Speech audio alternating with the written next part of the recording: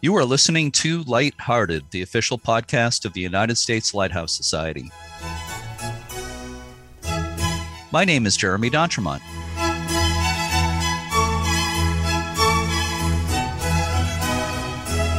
Welcome.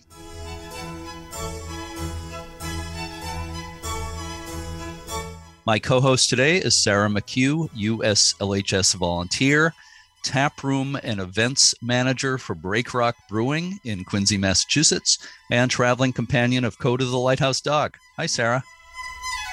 Hi, Jeremy. I'm excited to be back on the podcast, and I actually have Coda the Keeper sitting here with me right now.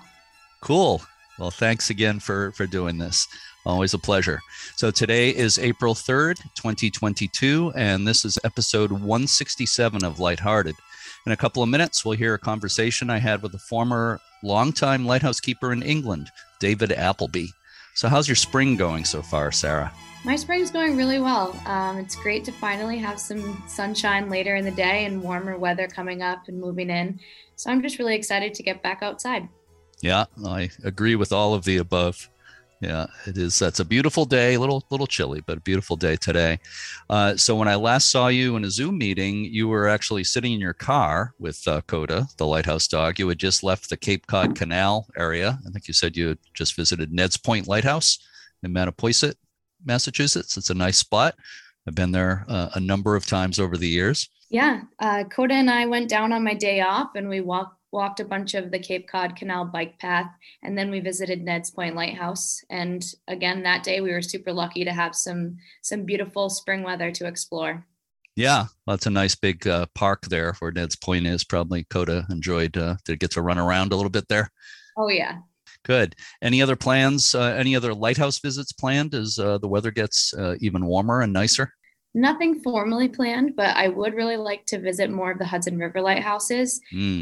That's where I grew up. And until I started to get into the New England lighthouses and go on some adventures around here, I had never even thought of the Hudson Valley as a lighthouse destination. So I'm excited to go visit home and my family and hopefully see some of those lighthouses.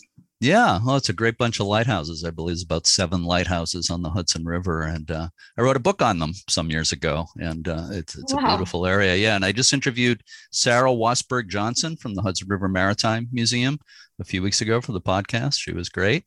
Maybe you can stop in there too when you're in the neighborhood in Kingston. So, and I'll have to give that one a listen too. So I'm also looking forward to a busy lighthouse season. I'll be spending a week in Michigan in April and then a few days in Buffalo, New York in June. I'll be in England and Ireland if things go according to plan. I'm sure hoping they do. That'll be the whole month of July. I'll do a bunch of podcast interviews in all those places, shoot some video along the way. Also, there's something else I wanted to mention. You are now involved with the development of new content for the U.S. Lighthouse Society's social media pages. And we had a meeting recently about this. There's something pretty exciting in the works, right? Yeah, and I'm definitely super excited about the new social media efforts as well. Just as a little teaser, we're looking to put together a TikTok dance challenge at lighthouses. So we're still kind of figuring out what that'll look like, but I think that should be super exciting and give people of all ages a way to engage with lighthouses. Yeah, I think it's really exciting. So people listening to this podcast are getting kind of the advanced scoop on this. We haven't officially announced it yet. I'm not sure exactly when that's going to happen, but I think it's going to be fairly soon. But it's not too early for people to start practicing their lighthouse dances. I think the idea is going to be that they should do something at a lighthouse, maybe in front of a lighthouse, or possibly, I suppose it could be inside a lighthouse. Yeah, absolutely. And I think if you're listening and you're interested in helping out with this, or you have some ideas, to please reach out and let us know, because I'd love any and all ideas on how we can make this a big effort and a big push to get more of the lighthouses out there. Yeah. And we're making a push on social media in general. So I encourage people to post on their own, both Instagram and TikTok accounts, Facebook too, of course. But on Instagram or TikTok, if you post something, whether it's a video or pictures of lighthouses, if you can tag hashtag USLHS, then we can find them easily. And anybody looking for USLHS related stuff will find them. So that'd be great. Sarah, please help me tell everyone about today's guest. Sure, Jeremy.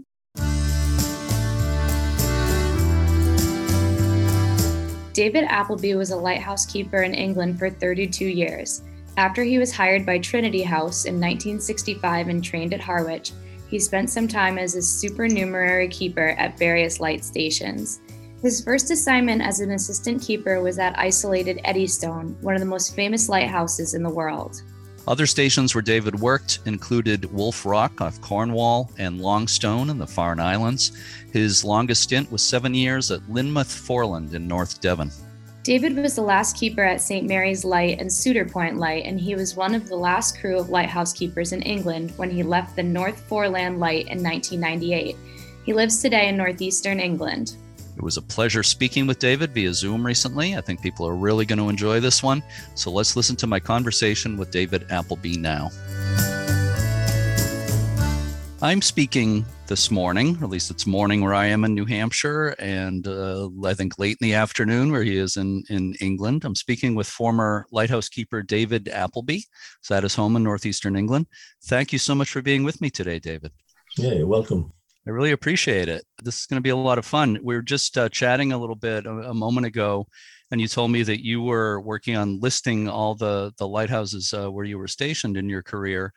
In your more than 30-year career, you said you in all were at 26 lighthouses, some of them, I guess, briefly, but that's pretty amazing. It surprised me, when I started going through them. Yeah. I thought, blimey, 26. I didn't realize I'd been to as many as that. Some of them only for a brief time. Yeah. In fact, I think Beachy Head, I only spent a day on. I worked at Dungeness, and then we used to go from Dungeness to Beachy Head to do the cleanup. It was automatic at the time, Yeah. Right. Well, that's pretty amazing. We can't touch on them all today, but we're going to talk about a bunch of them. Starting out, let me just ask you, what made you decide to be a lighthouse keeper in the first place? Well, I'd had just a basic education at school, and jobs were easily available in 1960, 61.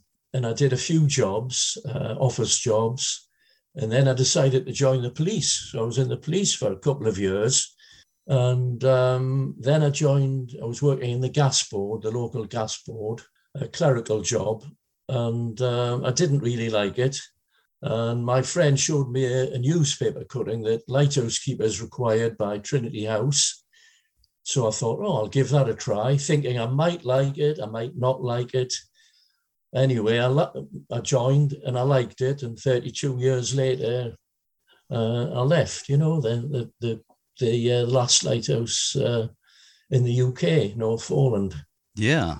Now, in the UK, there was something under Trinity House, something called supernumerary keepers, sort of like an apprenticeship, as I understand it, where you would travel around and spend time at different lighthouses, kind of learning the trade, basically. Do I have that more or less correct?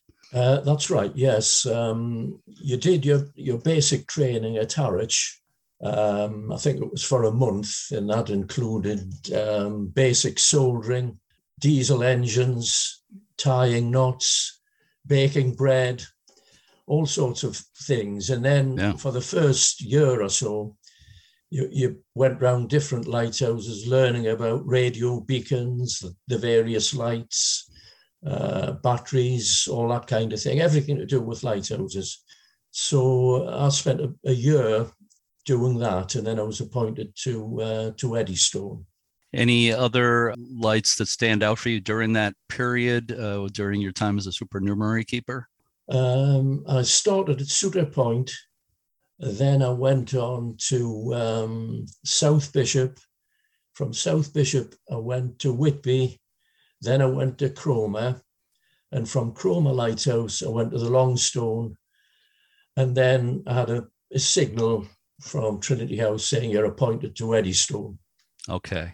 Yeah. And you later ended up going back and spending more time at both Sutter and Longstone, right? Yes. So let's talk about Eddystone. I would say Eddystone is maybe the most famous lighthouse in the world, certainly right up there at the top of the list. So again, that was your first assignment as an assistant keeper for, I think most of our listeners, are lighthouse buffs. So I think most of them are familiar with Eddystone, but it's about 13 miles, I think statute miles offshore from Plymouth, England. Yes. Mm-hmm. And the lighthouse that's there now is the fourth one built on the Eddystone Rocks and going back to the late 1600s. It's quite an amazing story, which we've talked about on this podcast before. But what was life like at the Eddystone Lighthouse? Well, Eddystone, I was pleased to be appointed there because, as you say, it's probably the most famous lighthouse in the world, probably. So it was very, I thought, what's this going to be like? Wasn't used to a tower rock, which is limited in space. And I do remember the first time I went on a boat relief, and I remember looking out the window and seeing the lighthouse tender go away, in the distance. And I thought, blimey, I'm here for 2 months at least, and that was a bit of a shock, really. But the Eddystone is a bigger tower than the Smalls and the Wolf Rock. So there's much more room there. And the keepers were great, I got on well with the keepers. So, yeah. Well, that's important if you're going to be in a place like that for a couple of months at a time. And how many were assigned to Eddystone? How many were there at one time? And part two of that question is that were there like shifts? Did you keep watch for certain hours? Yes, the watches were like ship's watches, midnight to 4 o'clock, 0400 to 1200, 1200 to 2000, and 2000 to 2400. It was a good place to be, but as I say, it took me a while to get used to the conditions, and we didn't have a proper toilet. It was just a Elson, which was halfway down the tower in the winch room. So we just had to throw it out the door. It was very primitive. Yeah. No showers, nothing like that. You just washed at the kitchen sink. I still look back on it, and I think, yeah, it was good. It was a good place. Yeah. And there were how many assigned there at one time? There were 3 keepers doing 8-hour and 4-hour watches. And of course, you did 2 months on and then a month off. Occasionally it was overdue, but Eddystone wasn't as difficult to relieve as Wolf Rock was, say. As far as the sea conditions, Wolf Rock was worse. Is that the case? Yeah, Wolf Rock was much worse. Eddystone was bad, but I didn't have many. I think 3 or 4 days overdue was the most I ever had on Eddystone. Mm-hmm.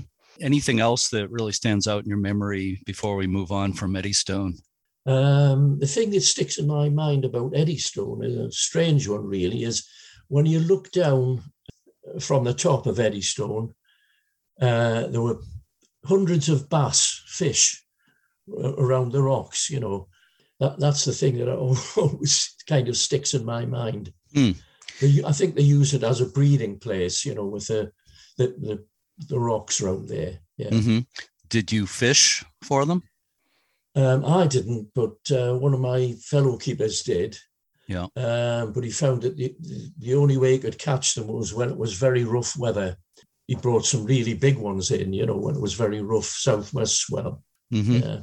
I think, was it Eddystone, that there was somebody tried kite fishing there from the top of the lighthouse, and then a kite goes out and then you can lower the line under the sea, to avoid the rocks. So that was quite a skillful thing to do. Yeah. Wow. That must have been really interesting. I'd love to. I've never seen that. I'd love to see. I wonder if anybody ever took any film or anything of that. I'd really like to see that. So we'll talk about Wolf Rock next, but and obviously it's another famous rock lighthouse.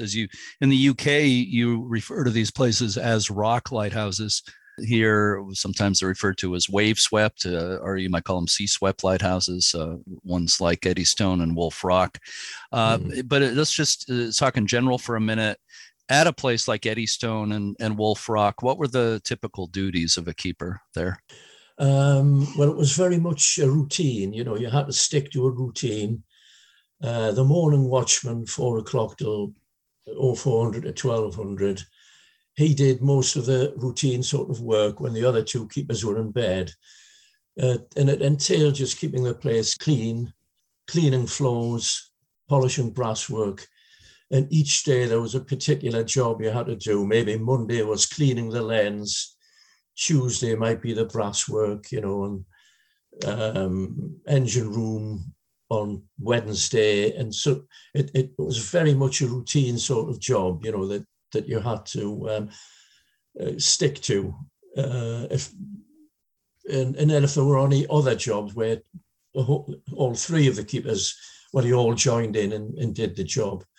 I mean, I remember on Eddystone once we painted the lantern, which was red. And it was quite a funny story, really, because it was started, I think it was about the first day it was started, and I was inside the lantern, and Roger had gone on top to paint the top. No health and safety then, it was just a ladder. And I was inside, and suddenly a tin of red paint crashed down, and it was all over the outside glazing, so panic stations, are all up and cleaning it with, meths and to get this red paint off the lantern. Yeah. Well, that sounds pretty horrible, but at least he didn't fall. That would have been worse than the paint falling. Yeah. So you were at Eddystone for how long?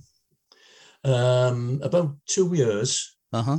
And then I was appointed to Wolf Rock. Yeah. It's really quite a legacy. I mean, to say you were stationed for 2 years at Eddystone Lighthouse in itself is pretty impressive. So what was Wolf Rock like? It's off Cornwall. It's another, again, very famous rock lighthouse. It's kind of similar structure to Eddystone. Mm-hmm. How long were you at Wolf Rock? What was that like? Again, I did 2 years on the Wolf. I mean, mm-hmm. Wolf Rock was you couldn't do more than 2 years, even though I think some people did. But officially, if you went to the Wolf, they said, 2 years is enough on a place like that, because of its difficulty in getting relieved and it cramped conditions. And when I was there, I mean, I once left home December the 27th, and I didn't get home till March the 26th, because even on a calm day at the Wolf, you only had an hour to do the relief. And one of the other problems there was, if you couldn't get down on the landing got covered with seaweed, and you had to get down there and put lime on it. Otherwise, you'd be slipping all over the place, Mm-hmm. So it was a difficult place to relieve. Yeah, I'm curious, at both Eddystone and Wolf Rock, you were taken back and forth in Trinity House vessels, right? But did you also have your own? You must have had one or more small boats at the lighthouse for the keepers' use. No, you didn't. It was impossible to do. It was impossible. Okay. Yeah, the Trinity House boat THV Stella used to come out from Penzance, and then lower their launch from the Stella, and then the launch would come to. It was a small buoy about quarter of a mile away from Wolf Rock. The launch would fix itself to this buoy and then come in on the buoy, and then we would rig a crane on the landing, which mm-hmm. was stored in the base of the tower. It took us about 20 minutes or so to do that. And then, of course, you'd throw the heaving line, and then the relief would start, and you'd be hauled on by this crane, hauled on and off by. You couldn't really go alongside the rock. I don't think it was ever. Always you had to go from like a launch, Yeah. Yeah, I've seen film of transfers at these places, not specifically. I'm not sure if I've ever seen one at Eddystone or Wolf Rock, but maybe you've seen it. There's a video from France, I believe, of a really remote offshore lighthouse with a change in keepers there, and that's been posted so many times on social media and everything. People are just absolutely amazed by it. It's pretty incredible the way that was done. But I'm surprised. I guess I thought for emergencies you had some kind of small boat there, but I guess if there was a major storm, like a cataclysmic storm, you were there no matter what.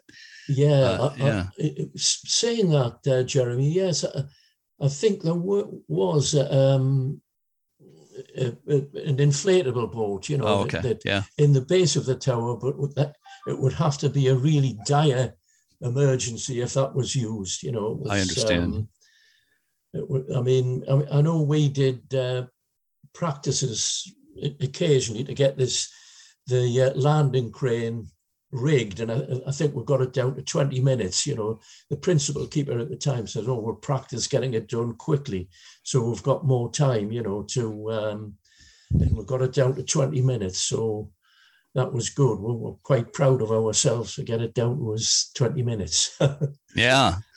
Are there any storms that stand out in your memory that you experienced at those places, at say Eddystone or Wolf Rock? The Wolf was very impressive. When the wave, the southwest swell would come and hit it, mm-hmm. and the whole tower would shake, and there was a sort of like a woof, as the water went right over the top.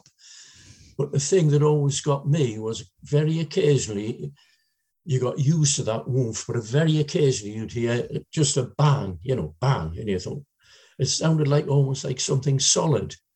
And that was quite frightening, and the tower would shake. The water coming, white water coming down the outside of the lantern, so it used to come right over the top, and come. It was very impressive.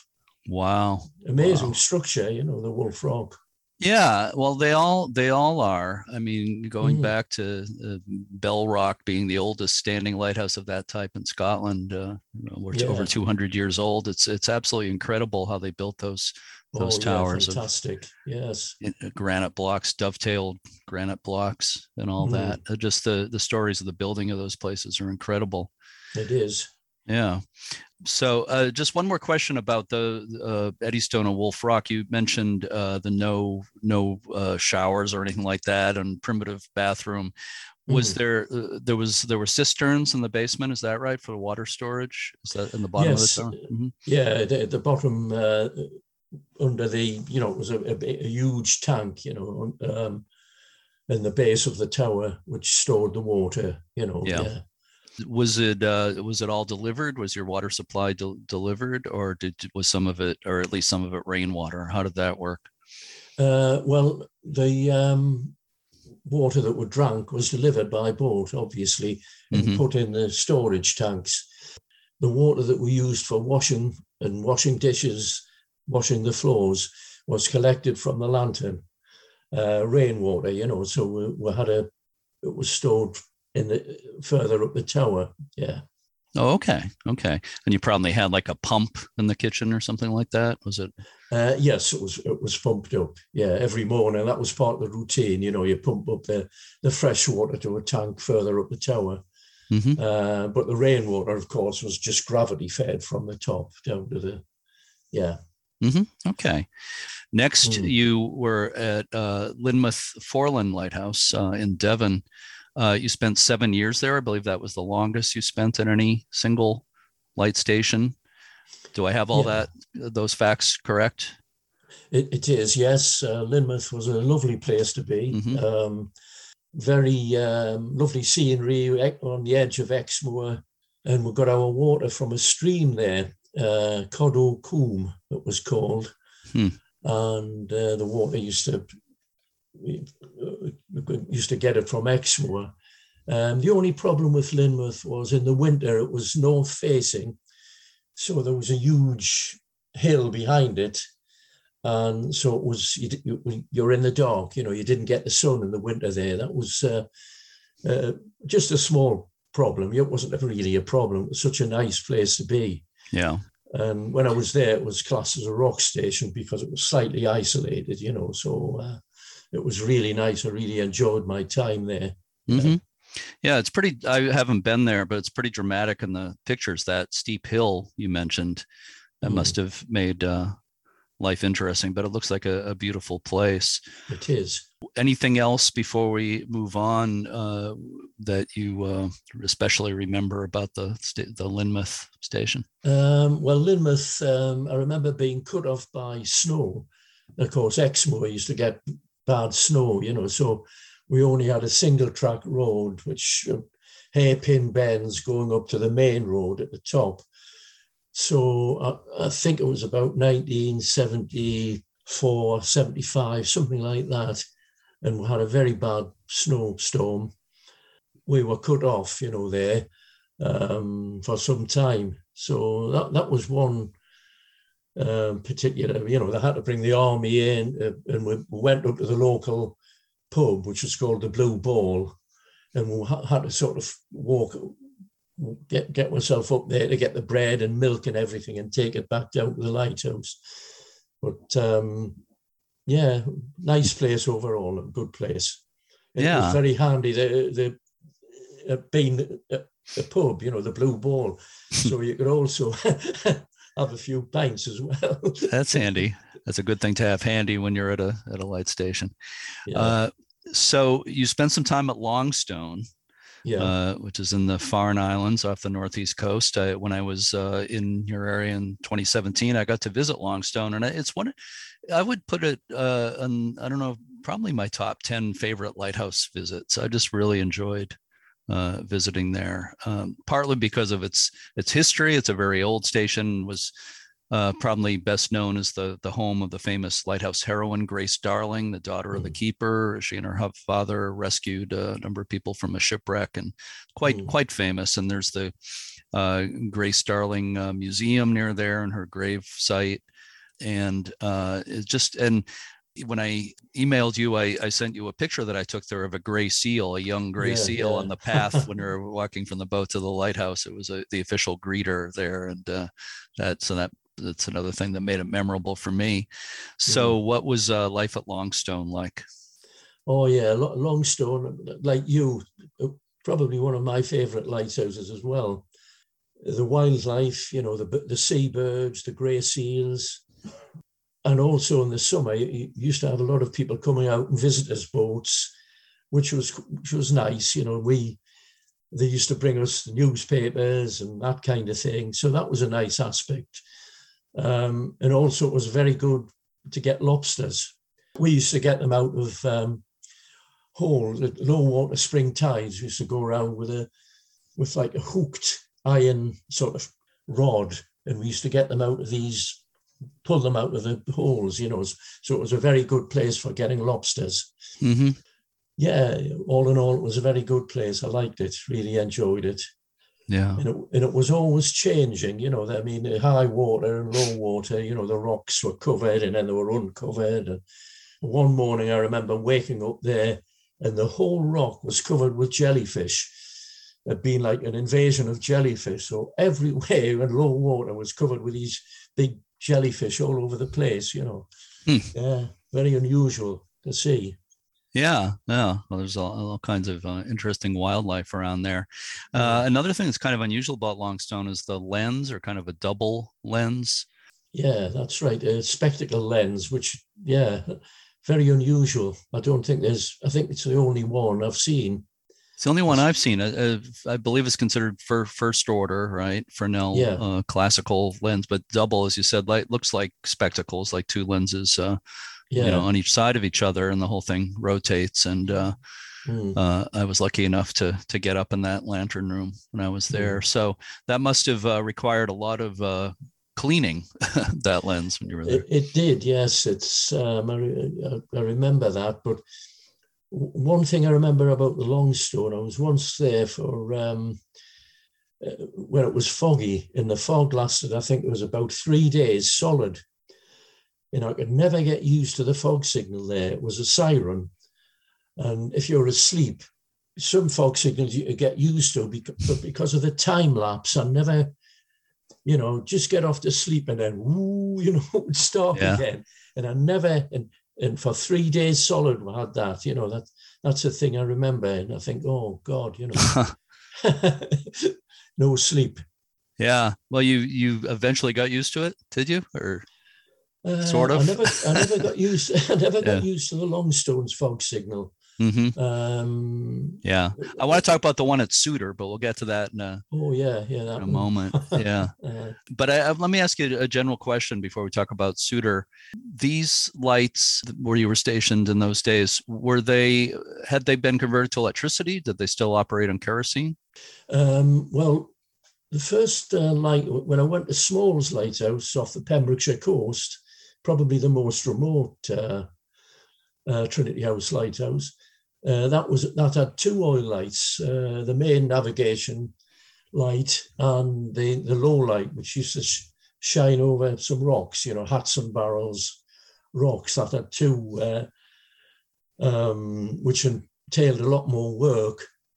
We used to go LMO, light mineral oil, as opposed to PGO, petroleum gas oil. And it also had an explosive fog signal there. And I remember one day, it was very busy there. We're doing a radio test with all the lighthouses, and the fog signal was going, so I had to keep dashing up and putting the explosive in, starting the 2 oil lights, which entailed a lot more work. It took 15 minutes to put a little tin of paraffin underneath to heat the Bunsen burners up. So there were 2 lights to do that. And then, so all 3 of us were dashing round there, and I thought, well, out straight 18 miles out, we're working like Trojans, in thick fog, it was madness, Yeah. Huh. Wow. Yeah. Smalls is quite remote and has quite some interesting history too. What years are we talking about where you were at Smalls? Smalls, I went there when I was SAK, supernumerary. Yeah. Yeah, so that would be 1967. Mm-hmm. Yeah, the summer of 1967. Okay. And then I went to Whitby, and Whitby was an oil light as well, an occulting light. And was there anywhere else? No, they were the only 2 oil lights I went to. Yeah. Okay. Yeah, but did some of the stations have the ones that had rotating lights? Was the rotation electrified by that time, or did you have any you had to crank by hand to get to rotate the lenses? Oh yes. The Smalls was like that. Mm-hmm. Suter Point was like that. Yeah, Whitby was like that too. You had to, even though it was an occulting light, but which was like a kind of a thing came over the light and stopped there for say 5 seconds and then came up again. Right. But it had to be wound by hand. Yeah. Mm-hmm. All right. So let's talk about Suter a bit. You were there for, I believe, 2 different stretches. I did visit there a few years ago, and it's a beautiful place. It seems like it would have been a pretty pleasant place to live, mostly. It was, and of course it was near a town or near towns. Transport links were good, and it was near where I live, so I could get back and forwards to home. And generally, it was really pleasant. Mm-hmm. The one unusual thing that occurred there, and I found out this after I'd left there, that there was a story about a ghost there. And we used to hear in the living room that we used as a watch room, we used to hear sounds above in the bedroom as though people were walking around.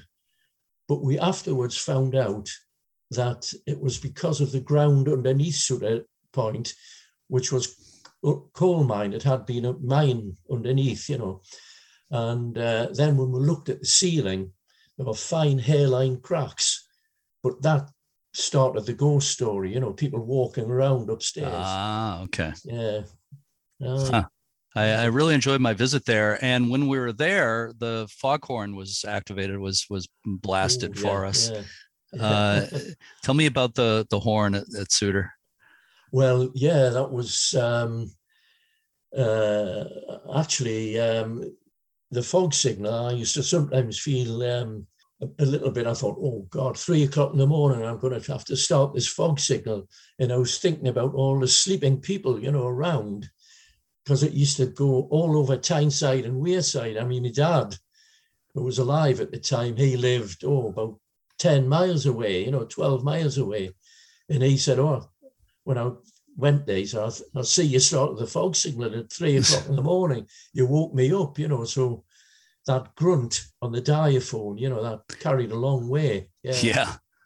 Yeah. You feel it right through your entire body. That's for sure. Could, yeah. The bass is incredible. What a sound. I have that on video. Our tour group in the sort of in the open area between the lighthouse and the fog signal building there. Yeah. Well, I'll tell you another story there, Jeremy. I was at Portland Bill, and Portland Bill has another diaphone fog signal. And what happened there's a bit like Sutter Point. There was a lot of land between the lighthouse and the sea. And they started the fog signal there. And I think some woman that was in front of the lighthouse had a heart attack. So after that, before starting the fog signal, we had to transmit a message, a loudspeaker message saying the fog signal is about to start, to provide in case anybody else had a heart attack, the shock of it, Yeah. I can understand that. I don't find it that hard to believe that could give somebody a heart attack. Yeah. having experienced that. So you live near Sutter now, right? Yes. I was the last one there. Again, it was a rock station, classed as a rock station as it, got nearer and nearer to automation. Right. So we did a month on, a month off. Yeah. And then the National Trust decided to take it over when it was decommissioned. So the last few months I was there, I was acting as more or less a caretaker at the lighthouse. Yeah. Okay. Are you involved with it at all today with the National Trust? Occasionally I go over there, but it's just a little bit too far for me to act as like a guide or anything like that, even though I wouldn't mind doing that. Mm-hmm. Yeah. Yeah. It's, I can see it out the window there in the distance. Yeah. It's a beautiful area. Yeah. So you were the last keeper at Sutter, and I believe you were the last or one of the last keepers at St. Mary's Lighthouse on the East Coast. Yes, I was, yeah. My time at St. Mary's was strange, a bit convoluted, because when I worked at Lynmouth, I did month on, month off. And then a house became vacant at St. Mary's, and me living locally, they asked if I wanted it. You either got a house allowance or you got a house.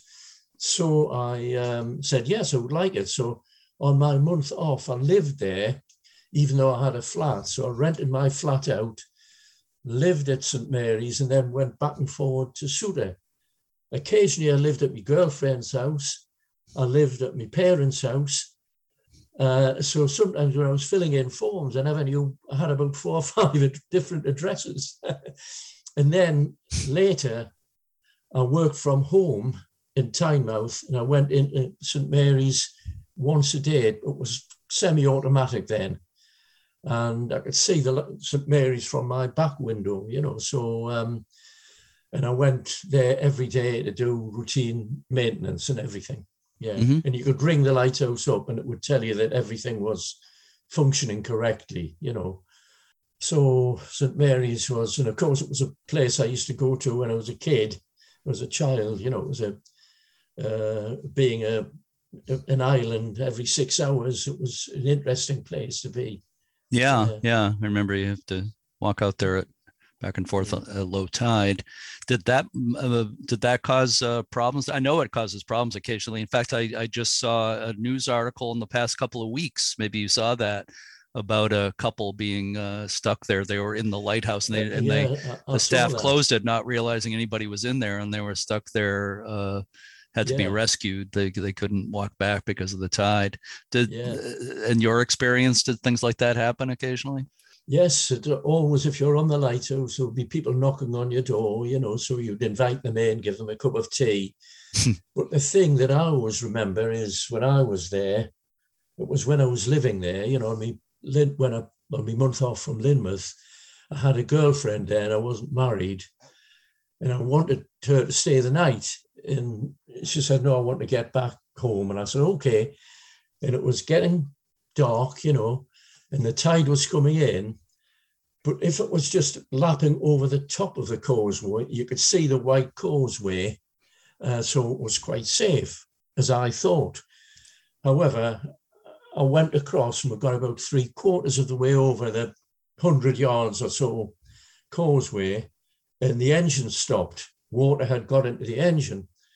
And she thought it was a huge joke. She thought, I said, this is serious stuff, So we both had to get out and push the car up, and there's a slope at the end.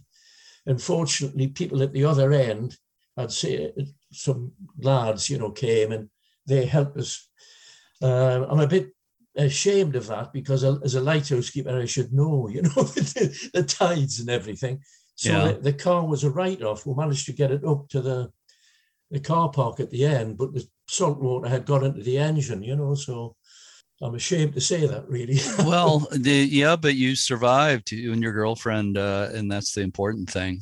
Yeah, it could have been worse. I mean, the car could have been washed off right. And it really, so I mightn't even have been a lighthouse keeper anymore after that. Yeah, losing a car is one thing, but you don't want to lose any people. So it's lucky that wasn't worse. I want to talk about your last station at your end of your career, North Foreland. But anything else about St. Mary's? No, just that it was such a nice place. It was, and you always had people to talk to because it's such a popular area, for local people. So you could, people were always talking to you. It was a very much a great place to meet people and talk. Yeah. Yeah. It is beautiful. I really enjoyed visiting there.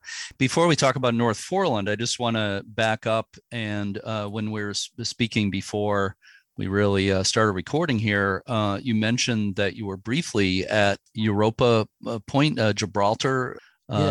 That's really interesting. And can you also explain why that was a Trinity House lighthouse? Well, Trinity House at one time, when it was the Imperial Lighthouse Service, right, it had lighthouses all over the Commonwealth or the British Empire, I suppose, then.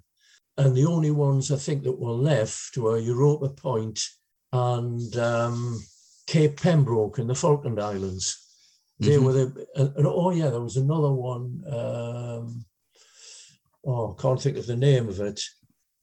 In the West Indies. I was going to say, I know the Imperial Lighthouse Service built some in the Bahamas. It was called Sombrero. Okay. And you'd think, that would be fantastic, palm trees and all that kind of thing. But it wasn't. It was a barren rock.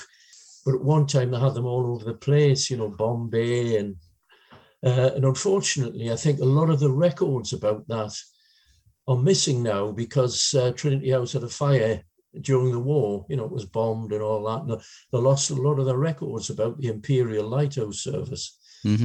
But Gibraltar was really marvelous, because of the weather, lovely sunny weather and warm. Yeah. And, it was nice. Yeah. Must have been really interesting.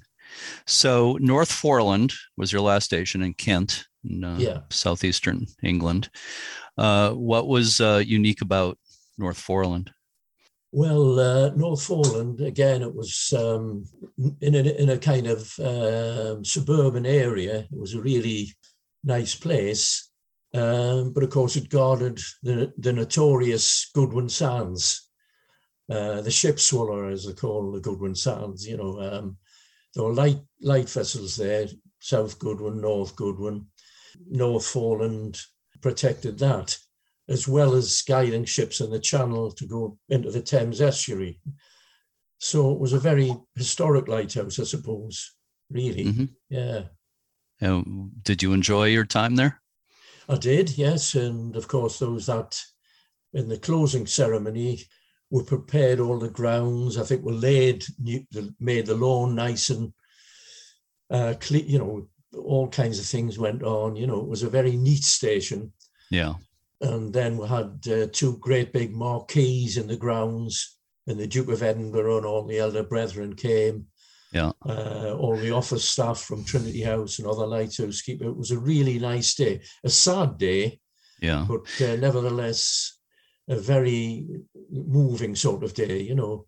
And then at night, we all 6 keepers, the last remaining 6 keepers all went to Broadstairs, and we had a night out, you know, which was really good. Yeah. Well, you certainly deserve that. But just to be clear, North Foreland was the last Trinity House light to be basically automated and destaffed, right? So you were one of the last crew of 6 keepers there.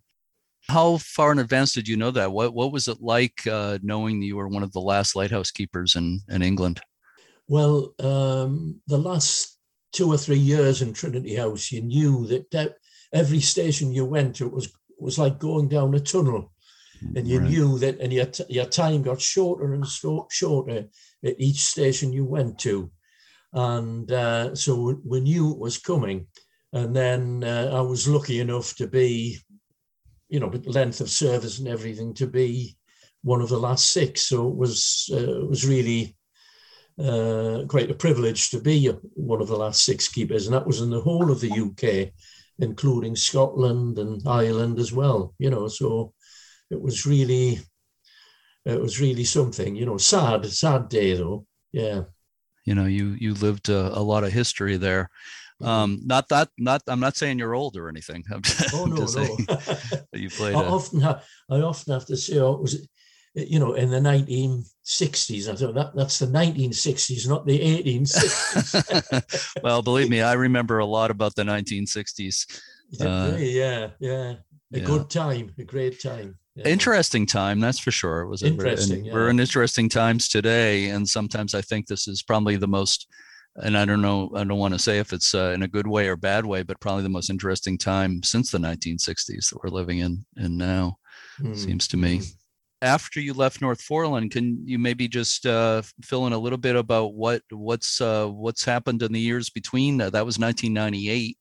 I know you've been asked a lot of questions about what it was like being a lighthouse keeper, like I'm asking you today, but what else have you been doing since then?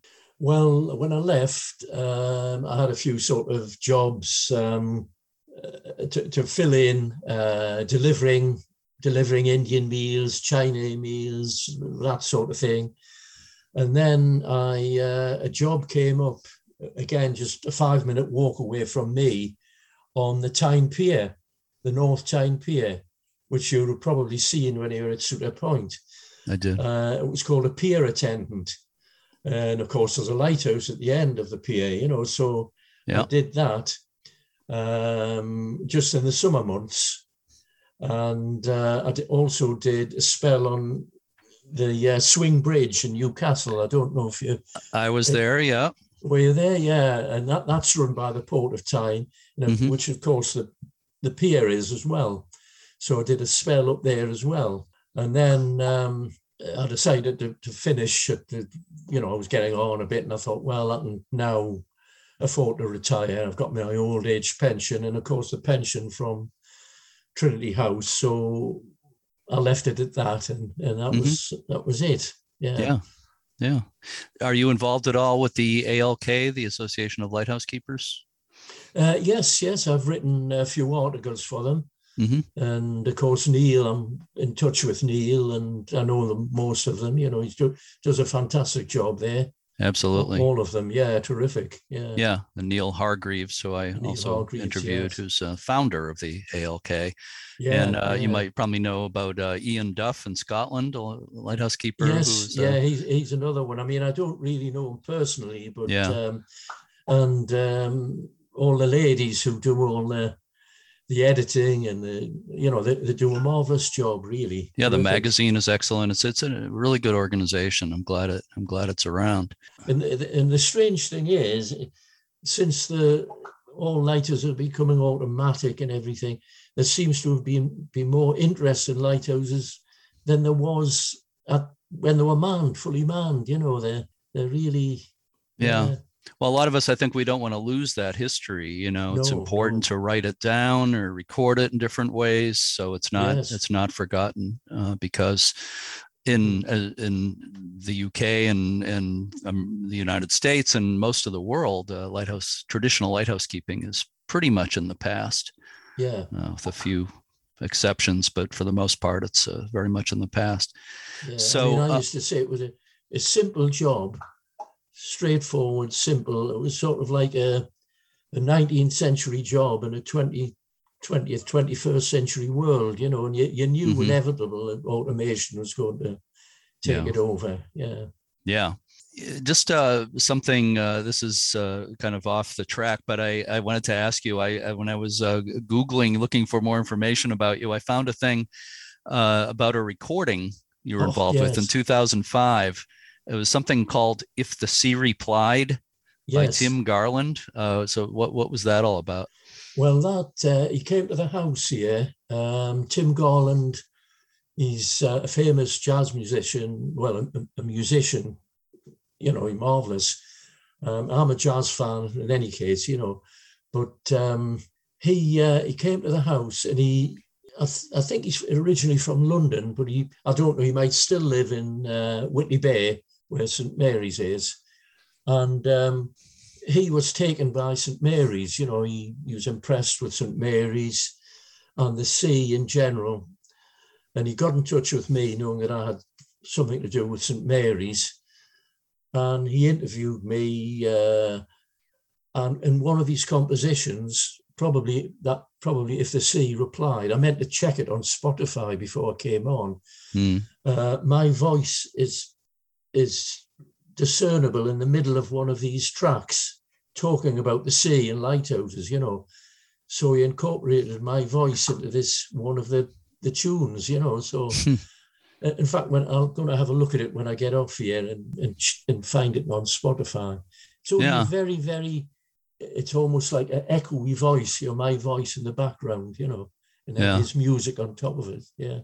Wow, sounds really interesting. I wasn't able, when I read about it, I wasn't able to actually hear it, but I maybe I'll check it out on Spotify and see if I can find it there.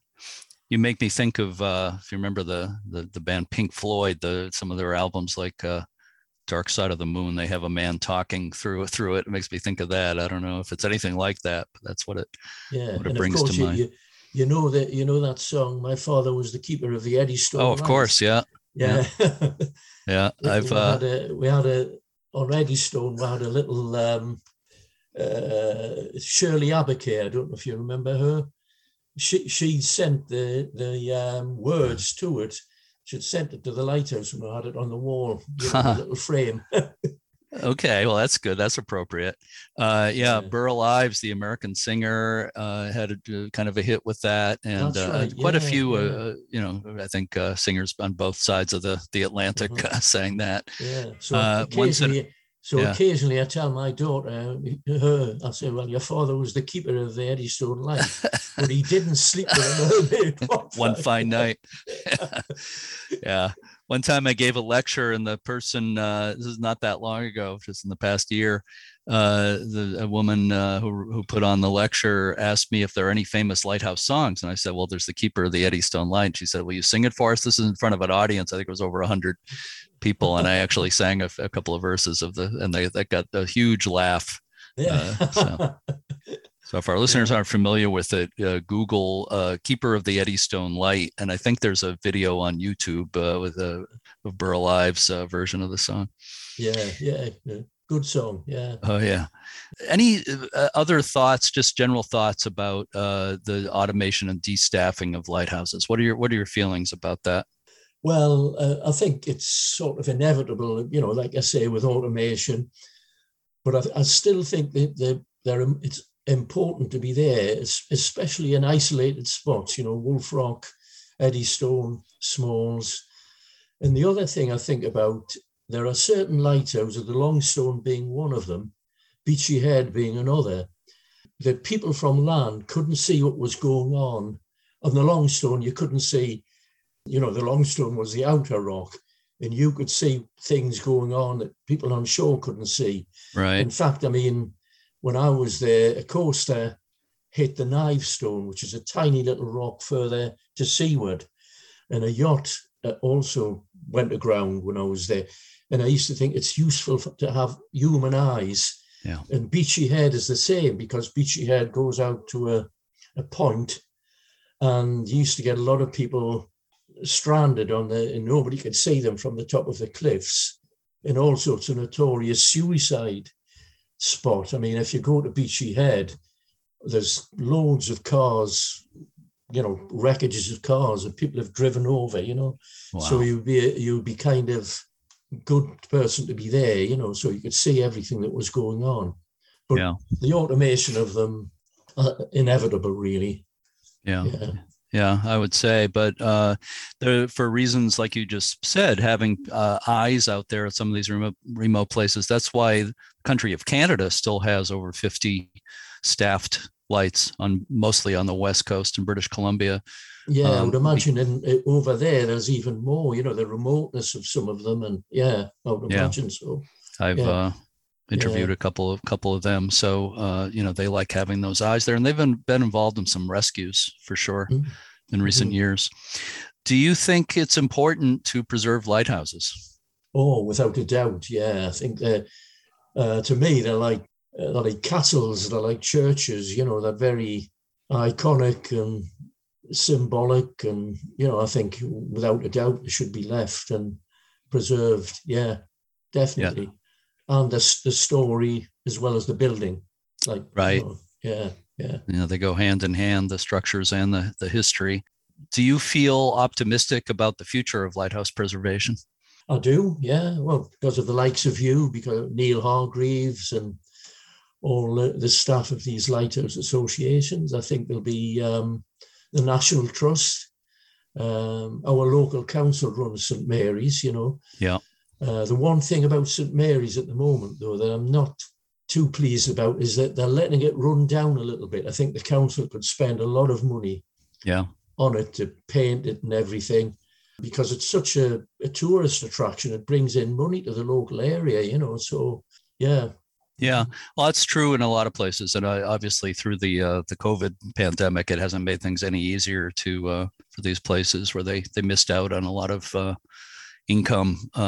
Visitation was down. Some of the places were closed for quite a while, so it's been a rough period. But yeah, I hope St. Mary's gets what it needs. It's a beautiful place. Yeah, I have two final questions for you for bonus points. Okay. Okay. All right. First of all, what was your favorite part of being a lighthouse keeper? Favorite bit was the varying nature. You never knew where you were going to go to next. Different lighthouses, different parts of the country, different keepers as well. You're never stuck. If you're in an office, you're stuck with the same people for years and years. You're always moving on. Plus, it was a job, not an easy job. I mean, well, easy in some lighthouses were very easy. It was a good life. Others, like the Wolf was, you took the rough with the smooth, and it was just a good life, really. Some people wouldn't like the loneliness of it, but saying that, again, it was so different. I mean, the Wolf was lonely, Small's lonely. But when I went to Portland Bill, you used to sometimes have about 2,000 or 3,000 people up and down the tower each day. You're sick of people, so it was either all or nothing. Yeah. Would you do it all again? Oh, without a doubt, yeah. I was lucky to have sort of stumbled on it, really, because when I joined, I thought, well, I mightn't like this. I mightn't be able to take the loneliness, and I might leave, And of course, at that time, jobs were easily available. And what you did in the 60s, you had a lot of people joining the lighthouse service, sort of like hippies, they arrive and they do a year, 6 months, and then move on. But I didn't, and a lot of others didn't, so there you are, 32 years. Yeah. Well, it's pretty fascinating career. Let me ask you one final question for extra bonus points. Given everything that's happening in our world, and there's a lot of things in the news, obviously, we're speaking in early March here during the invasion of Ukraine, a lot happening. Do you feel that lighthouses are still relevant in our world?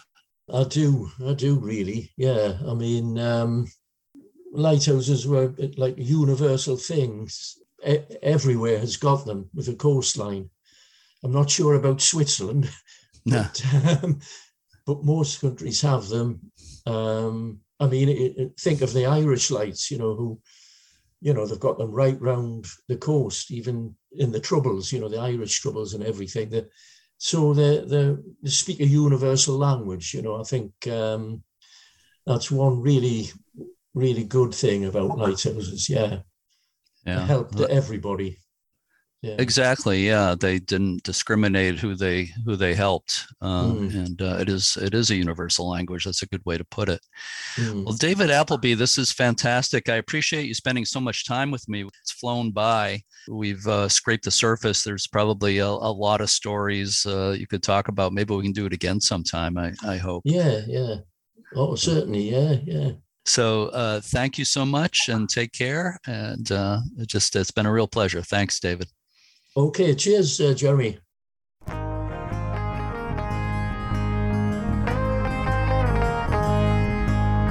The Association of Lighthouse Keepers, or ALK, was mentioned in the interview with David Appleby. You can learn more about the ALK at alk.org.uk. Members of the ALK receive their quarterly journal, which is called LAMP. You can see an index of the articles on their website, and you can order back issues.